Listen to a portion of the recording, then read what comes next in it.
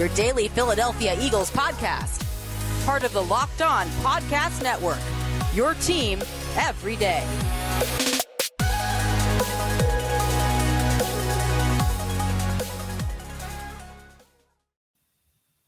Welcome on in, everyone, to another edition of the Locked On Eagles podcast, part of the Locked On Podcast Network, your team each and every day. We thank you for making the Locked On Eagles podcast your first listen of each and every day. And this edition of the show is brought to you by our friends over at On Location. On Location is the official hospitality partner of the NFL. It is the only place to score a once-in-a-lifetime Super Bowl ticket and experience package. Visit onlocationexp.com/SB56 for more information on search Super Bowl On Location. Once again, I'm Gino Camilleri, joining you here on the Locked On Eagles podcast, the Wednesday edition of the show. And we are taking the week off here at the Locked On Eagles podcast in terms of game week. We're doing it a little different this time. We will not have a crossover, obviously, because this is the bye week. So we're just going to get into a few different discussions here through the rest of the week before we get prepared after the bye to talk about the matchup against Washington. Today, what I wanted to do was go back to what I talked about prior to this season. I did a 3-part segment on this where I went through the first 6 games, the second 6 games, and the final 5 games. And I kind of broke it down where I expected this team to be along the way.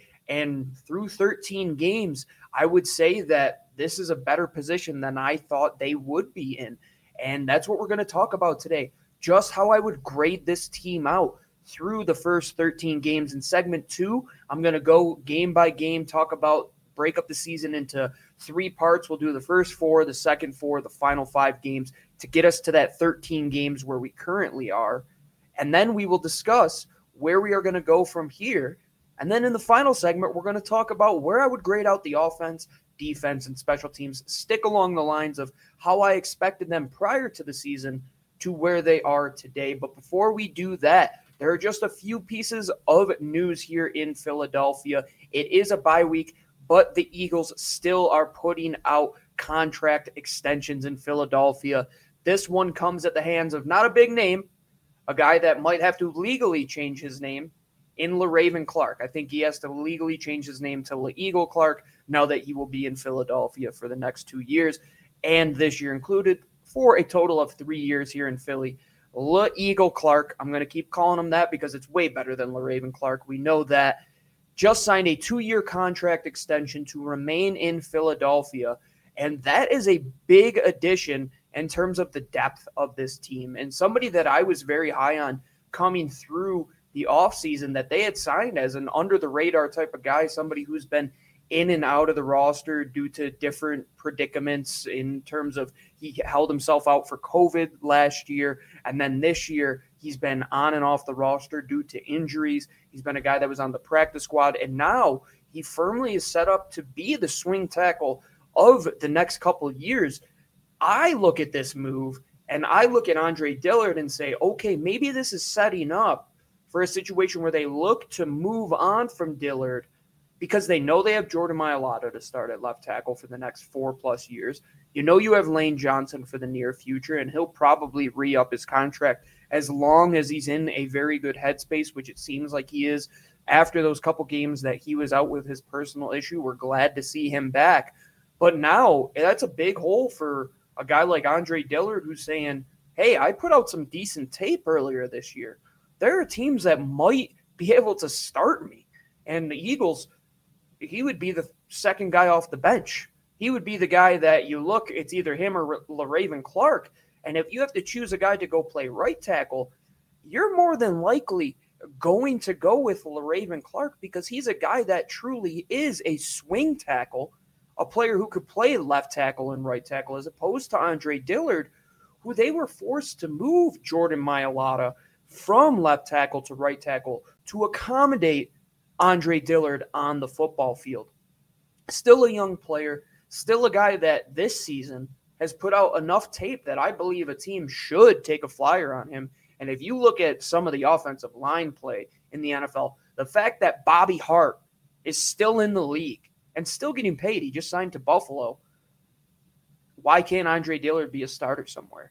And I just don't think that Philadelphia is the place for him with what happened when he got drafted at that position, where he comes in and the whole right tackle situation. We don't want to go back on that. Stoutland wasn't too fond of him. Then he gets that injury, comes into year 3, is fighting to be the number 1, and clearly Jordan Mailata got the better of him in the offseason and currently in the regular season too, because he moved back to that spot once Lane Johnson came back. Nothing to Andre Dillard when you have such a good offensive line, and I would say a near elite offensive line for a lot of this season. It's just a tough situation for Andre to be in, and I think that Howie Roseman might look to try and unload Andre Dillard for a 4th or maybe even a 3rd round pick. These guys, these tackles that are high draft picks, even though they might not have worked out in their first destination, teams are willing to take a chance on them because offensive line play is so poor.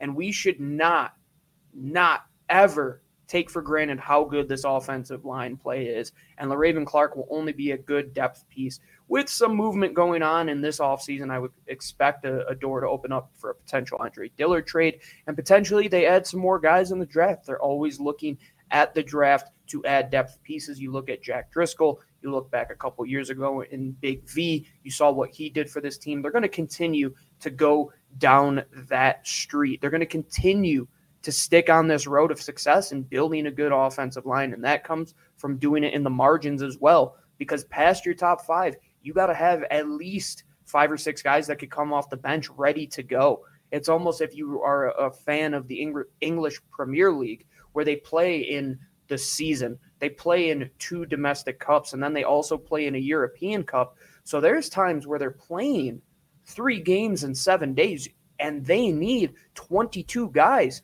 to form 2 starting 11s that could potentially go out there at any given time. That's what an offensive line is to me. You have to have at least 8 guys that can go out there and contribute week to week, that can come in some moments, like a guy like Sua Opeta, a guy like Nate Herbig, for example, Jack Driscoll, somebody who has that tackle guard flexibility.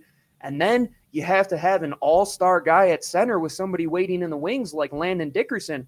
And speaking of an all-star at center, hats off to Jason Kelce. This other bit of news, and I think this is one of the bright spots that we have to highlight in this league, is Jason Kelce was selected to be the Philadelphia Eagles Walter Payton Man of the Year award nominee, where he will go up against the other 31 teams who all selected a candidate to be selected for the Walter Payton Man of the Year. That is a high honor, one of the highest, I would say, humanitarian honors in the NFL. These guys give back to the community. There's a cool clip that PhiladelphiaEagles.com put out with Jeffrey Lurie and Jason Kelce. Jeffrey Lurie absolutely was gushing over Jason Kelce and what he does not only on the field, but what he does for the autism awareness charity that Jeffrey Lurie holds so close to his heart, what he does for Habitat for Humanity, the Ronald McDonald House. Jason Kelce, the day that guy retires, there are going to be many tears shed in Philadelphia. But right now, he's a big reason to why the Eagles have gotten to where they are, why they are currently sitting at 6-7. And we're going to take a trip down memory lane here through the first 13 weeks as we kind of take a status quo, kind of figure out where we are as a team as opposed to what we thought prior to the season. But before we get into that, we have a message from our friends over at On Location. Super Bowl 56 is at SoFi Stadium, and it is less than 100 days away. And On Location, the official hospitality partner of the NFL, is the only place to score a once-in-a-lifetime Super Bowl ticket and experience package. Select your exact seats and choose from an elite experience featuring an exclusive pregame celebration with NFL legends, 5-star LA hotels, and food by the great Wolfgang Puck, one of my favorite chefs out there. I have all of his cooking stuff. I'm in the kitchen when I am not podcasting. Visit onlocationexp.com/Super Bowl 56. That's SB56 for more information on, or you could search Super Bowl On Location. That's onlocationexp.com/SB56 or search Super Bowl On Location. This show is also brought to you by our friends over at BetOnline. They have been one of our top presenting sponsors for as long as we can remember here at the Locked On Eagles podcast. BetOnline has you covered for all the props throughout the season. I've been doing unbelievable amounts of player props, not on the Philadelphia Eagles, even on all of the teams. On Monday night, Josh Allen over in that bad snowstorm was the way to go, and you could get in on the action at the number one spot for all sports this season. Go to betonline.ag, use the promo code LOCKEDON, LOCKED, for a 50% welcome bonus for basketball, football, NBA. You have UFC, you have all the soccer action going on all the time, Champions League, you have Europa League, you have the Conference League. I love soccer. You know how I am. I'm always betting on it at betonline.ag, the fastest and easiest way to bet on all your favorite sports. BetOnline, where the game starts. All right, everybody, welcome on back here to the Locked On Eagles podcast, this Wednesday edition of the show. Thank you for making the Locked On Eagles podcast your first listen of each and every day. I am your host, Gino Camilleri, and I am talking about where the Eagles stand, taking a little bit of a report card, as you would say.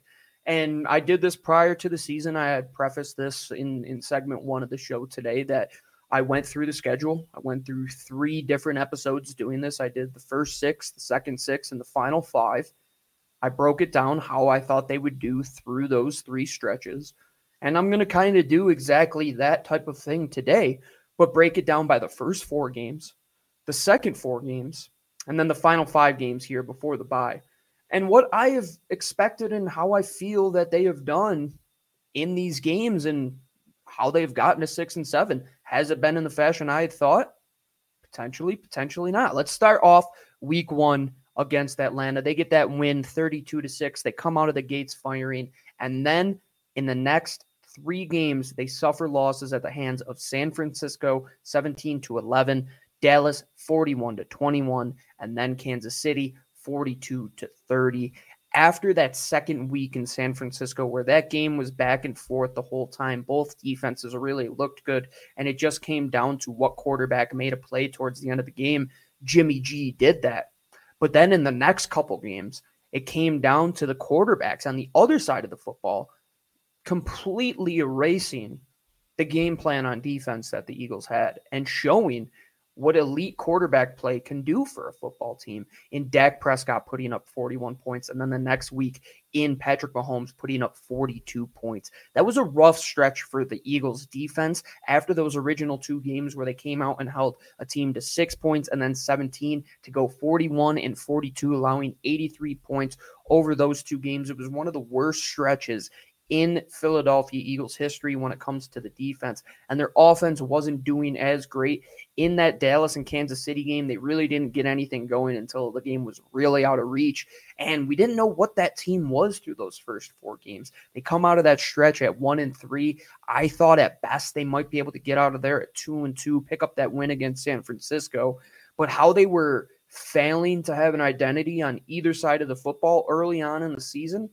it didn't surprise me completely that they were at 1-3, especially because we knew how hard that first 6-game stretch would be, and especially those first 4 where you played San Francisco, who at the time was much healthier than they are now, and they're still a good football team, and they might end up getting the tiebreaker for this game, for the wild card, because of that game.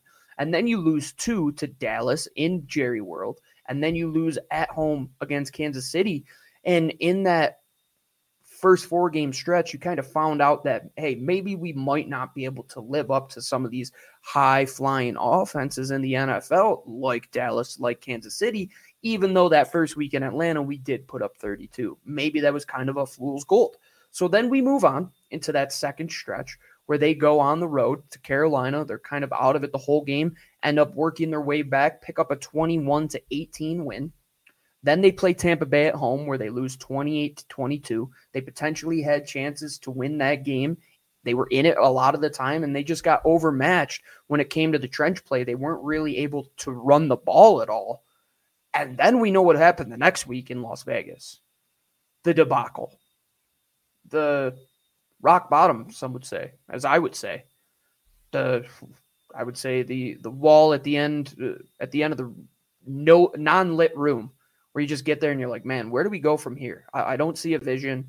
It's almost like when in cartoons they would draw the tunnel for the train and it would run into a wall. And that's what it felt like for the Eagles, but not a train, like maybe a horse and buggy. They weren't too great through the first 8 weeks of the season until that 8th week when they hit Detroit and they finally got it together. So that second 4-game stretch rather, they go 2-2. They get back on track. So after 8 games, they're 3-5. And you're saying after that Detroit game, okay, we left everything that happened in Las Vegas, everything that happened in Tampa Bay there. And maybe we had moved on. Maybe we're playing better. Maybe we're getting an identity on offense. Because even in that Carolina game, even in that Tampa game, they really didn't have the identity which they have today. And we'll talk about in the next 5-game stretch of how they got to be as successful as they are currently.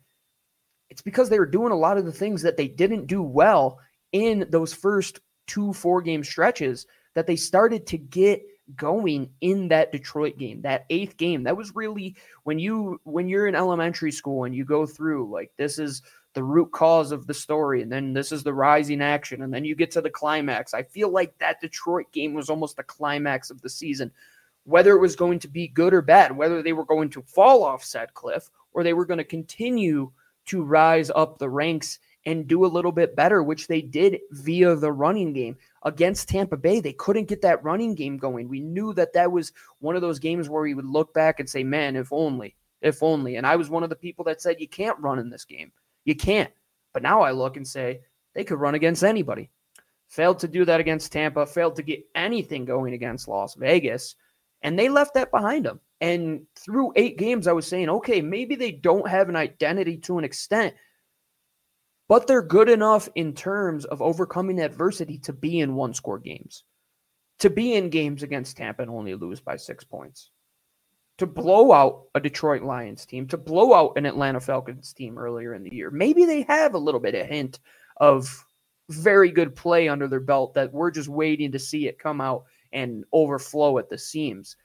And that takes us to the final 5 games here before the bye, where they go back home after you beat Detroit on the road after a 2-game road streak. You go home against the Chargers. In that game until the very, very end, the defense couldn't get a stop. You lose 27-24. Man, that was a tough game to lose. But then the next week, where I was able to see them at Denver, they go out there and dominate against Denver. The following week, they go out there and dominate against New Orleans. They don't dominate the next week against the Giants, but then they go out and dominate against the New York Jets. 3 times they scored 30 points in these last 5 games.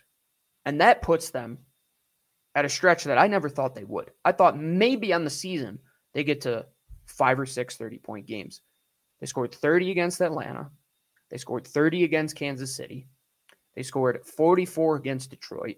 They scored 30 against Denver. They scored 40 against New Orleans, and they scored 33 against the Jets. So we're already at 6 30-game performances, which could take them to around 8 on the season, which I very well believe that they could. They have another game against the Giants, which I would expect them to get back on track against that team and not lay an egg like they did the previous week to that Jets game. And then you have 2 against Washington, whose defense has been hit or miss. And then Dallas, they might be sitting all their guys because they might have clinched the division at that last week. So you might be in 9 games of 30-plus points on offense, which for myself and Lou, if we're sitting here and talking about what we wanted for an offense, yes, it's not that high-profile passing offense, which we want, but we want points at the end of the day. It's a results-driven business, and the results are they're putting up points, especially in the last 5 weeks. You put up 24, 30, 40, you lay an egg and you only score 7, but then you put up 33 again against the Jets. Can you continue that on? Because that final 5-game stretch, which I'm discussing, where they go 3-2 after going 1-3, 2-2, you finally get to 3-2. You have a winning record in this 5-game stretch here. Can you carry that on? Can you move into a territory where it's division opponents and get everything right when you're rested up? When your back is against the wall and you have to win out the rest of the games, much like they did in 2017, 18, 19, 2020 and now once again in 2021. Can they do that? Can they win this stretch of games to get them to a wild card position? And going back to where this discussion stemmed from, where did I think this team would be at the end of the year? I didn't think they'd be in the playoffs. I thought they might battle for a wild card spot, might be in the hunt on that graphic until the end of the season, right at week 18 when everything's all settled. But here they are, a half game back of the wild card, with the upper hand on a team that's right above them, in a team like the Saints, in a team like Carolina, or I should say below them. They have the upper hand on those teams because they beat them. And then the teams above them in Washington, you have 2 games against them. So if you can win those 2 games, you're sitting at 8-7. If you could even pull 3 out of these final 4 games, and let's say you only get 2 of them. If you get 2, you're still sitting at 8-9 when the season is all said and done. That's better than the 6.5 Vegas had them at. That's better than what I expected them to be with 7 wins. But I fully expect them to get to 9 wins. I really do. The way this team is playing, I think they can get 9 wins. I really do. To go 3-1 in this final stretch after the bye week where they're going to get a ton of rest, get a ton of players back healthy, really when they need it. Jalen Hurts, your quarterback, is coming back against a team like Washington, who I think he should give them a lot of trouble. He gave Dallas a lot of trouble with his legs, but now with his arm, can he put it together against the Giants again, against Washington twice, against Dallas? Because now with this run game-based identity and a defense which is holding teams to a limited amount of points. I mean, they held Justin Herbert to 27, which is fair. I mean, he's a great player. They held Teddy Bridgewater to 13. One came towards the end of the game. You hold that New Orleans offense to 29 points, and a lot of them came in the fourth quarter, holding the Giants to 13 and the Jets to 18. Like, give me a 30-point offense, give me a 20-point defense, and you will see this team have a chance to make the playoffs. They had the easiest schedule coming out of that stretch after they played Denver, after they played New Orleans. Once it was the Giants, Jets, Washington, Giants, Washington, Dallas, that was the easiest schedule. And they still have a pretty manageable stretch here coming up. Can I think that they would get to the wild card? Did I think they could do that before the season started? I did not. I did not think they would have a chance. But Nick Sirianni, he's impressed me. Players on both sides of the ball have just continued to impress me. There's some coordinators that are hit or miss, but when it comes down to brass tacks, this team is a tough fighting team that will fight through adversity, team that doesn't care who they're playing week in and week out, will show up and play their brand of football. They're going to run the football. They're going to try to bend, don't break on defense. And then when it's all said and done, if they end with 30 points, they're most likely going to come out with a victory. I would have to give this 13-game stretch, I'd say a B, because it's better than expectations. There were a few games that were disappointments. The Raiders game, first couple games against Dallas, Tampa Bay, that Giants game. 6-7. I think that's right where you would want this young team to be. They could have just fell off the tracks after that Carolina game where you go loss, win, loss. Could have came out to Denver, been bad. Could have lost to New Orleans again, which they always do. Could have blown that game in Carolina, and you could have been on a streak like Doug Peterson was in 2016, where after they went 3-0, they really struggled to get things going. I think Nick Sirianni and everybody around this team has them in a place where they can compete for the playoffs and can compete for a wild card spot. A B is a solid season so far. It'll come down to how they finish. Can they turn it into an A, or do they drop down to a C- or a D? But those grades, we're actually talking letter grades for the offense, defense, and special teams when I come back to finish up this edition of the Locked On Eagles podcast here on Wednesday. But before I do that, we have a message from our friends, of course. Take a guess over at Built Bar. Built Bar, best tasting protein bar in the game. Best tasting protein bar in the game. Best tasting protein bar in the game. I'm going to continue to say that because it's true. And when I took teaching classes, they say say things 3 times because people will be more apt to remember it. So I said it 3 times. And not only are you getting a delicious protein bar, but you get the best of both worlds. They're coming out with these holiday flavors, right? Somebody like me loves cookies. Built Bar is the place to go to get the healthy alternative to them. Built Bar gives you that extra fuel that you need, and people are super passionate about their flavors. My sister-in-law was here on Thanksgiving, and let me tell you, we had a 20-minute discussion on Built Bars and just how good they are. And she loved Cherry Barcia. I love any kind of coconut brownie one that they have. They're all great. And tell Santa Claus to put some into your stocking. Put some under your tree. You could get a mix and match box of 18 if you would like. You can get as many as you want, really, if you go to builtbar.com, and you could save some money. Use that promo code LOCKED15, that's LOCKED15, to get some money off of those marshmallowy delicious treats around the holidays, something that'll make you feel guilt-free and something you could dip in a hot cup of cocoa. Go to built.com, use that promo code LOCKED15 to get 15% off of your first order. All right, everybody, welcome on back here on this Wednesday edition of the Locked On Eagles podcast. And thank you for making the Locked On Eagles podcast your first listen each and every day. Gino Camilleri finishing up the show here. Lou DiBiase is being a great grandkid, helping out his grandparents after work. So I am taking over here on this Wednesday edition of the show. Finishing up, Lou will be back tomorrow. We have a pretty intriguing show for you tomorrow. I think everybody will want to tune in. With this freedom that we have here in the bye week, Lou and I like to get creative. I think our fans and longtime fans of the Eagles will really like this one. But before we do that, I want to finish up here with the report card for offense, defense, special teams. We're going to start with special teams. I know I've been beating a dead horse. I know you hate me talking about special teams, but it is an important part of this team. If it wasn't for Jake Elliott and Aaron Sitbos, I would give this entire special teams unit an F.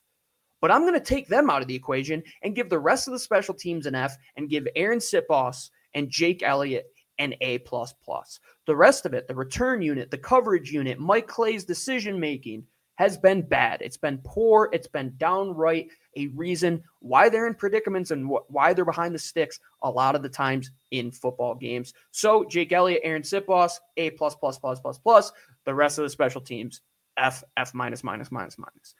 Going to defense. This one was tricky for me because I believe a guy like Darius Slay is having an A+ season, right? But this game isn't measured in individuals outside of special teams where a place kicker really is an individual and a punter really is an individual. The rest of the time, defense and offense, it's an 11-man game. Defense, I got to give a C+. Because in terms of scoring, like without contextualizing how they get into these positions, holding teams to under 20 points, which they have done, besides some of the better offenses where they have allowed a fair amount of points, against lesser opponents, they really instill their will. And to be where they are with this personnel that they have, with Jonathan Gannon in his rookie year and not being the best play caller with what he has in his pocket and the artillery he has at his disposal, they're still getting the job done for the most part in terms of bending and not breaking. They're getting it done against teams that they should beat. Even in that Giants game where the offense couldn't get going, the defense could have won you that game. They could have won you that game. I think they won you the Broncos game. Darius Slay, second week in a row where he had a defensive touchdown.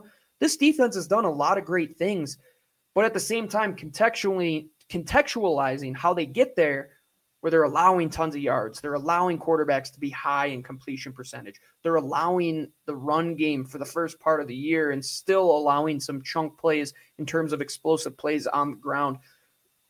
They're closer. They're about 75% of the way there to like having that true identity of what they are. But I still think that last 25%, closing a game out, figuring out how to get it going early and really putting it together for all 4 quarters is the final evolution for that defense, as opposed to the offense, who I give, and my expectations are beyond blown away of where I thought they could be as an offense. I think this is a true B+ performance by everybody. I think Nick Sirianni, just his total control of this team, his total understanding of the offense and what really got them going in terms of the run game, using that now as their biggest positive and sitting behind guys like Jalen Hurts. You have a Gardner Minshew who you can game plan for. When a guy like Jalen Hurts, who is injured. And Jalen Hurts, I don't think teams can game plan against this guy because of his legs. He's just such a playmaker. And they have put up 30-plus points, what did I say, 6 times already this season? It's going to be something that they continue to do. And they've only done it with Devontae Smith, Dallas Goedert in the running game. Once they get everybody involved, it's an A-plus type of offense that I really see has that identity. I know what they are. They're going to run you down. They're going to be physical on the offensive line. And when they have to hit those chunk plays in terms of the passing game, they're going to be efficient and do so. Jalen Hurts definitely can improve. Nick Sirianni could definitely improve. The run game still can get better. I still think they're leaving a little bit of meat on the bone. The secondary receiving options can get better. But where they are at 6-7, to see how many times they put up 30-plus points in a game, how many times that they have won them football games, this offense is what I've wanted and where I thought they should be at this point in 2020, last year, not this year. So I'm very surprised and I'm very happy. And I'll never be mad at a surprise. That's one thing. Piece of cake, a cookie, a good football team. I'll take any surprise that there is. And we'll find out if this Eagles team really is truly a good football team when we come back from the bye week. But that'll do it for me, Gino Camilleri, here on this edition of the Locked On Eagles podcast, your first listen of each and every day. And if you have to get a second listen, and if you're on the road, if you're in your car, if you're just sitting at home, make sure you check out for your second listen of each and every day, the Locked On Bets podcast. It's your daily one-stop shop for all your gambling needs with your host, your boy Q, Raiders host of the Locked On Raiders podcast. I think he was one of our most well-recepted guests here on the show, and insight from Lee Sterling. It's free and available on all platforms, the same platforms where you could find the Locked On Eagles podcast, Odyssey, Stitcher, Spotify, SoundCloud, Apple. You can find us on YouTube. You can find us written work on Fox 43. Find me on Twitter at GC24_football. Find my co-host at DiBiase and find the mothership at Locked On Birds, all on Twitter. And just check us out all year long. We're always talking shop, always talking birds. We are literally always talking birds. I'm telling you, go check out both of our timelines. It is 95% Philadelphia Eagles when I'm not talking about soccer and I'm not talking about my Oregon Ducks, who let me down once again. But a team that'll never let you down and a team that we always love, a team in midnight green, the Philadelphia Eagles. That's what we do here on the Locked On Eagles podcast. We are always talking birds 24/7. Thank you for downloading. Thank you for subscribing. And fly, Eagles, fly.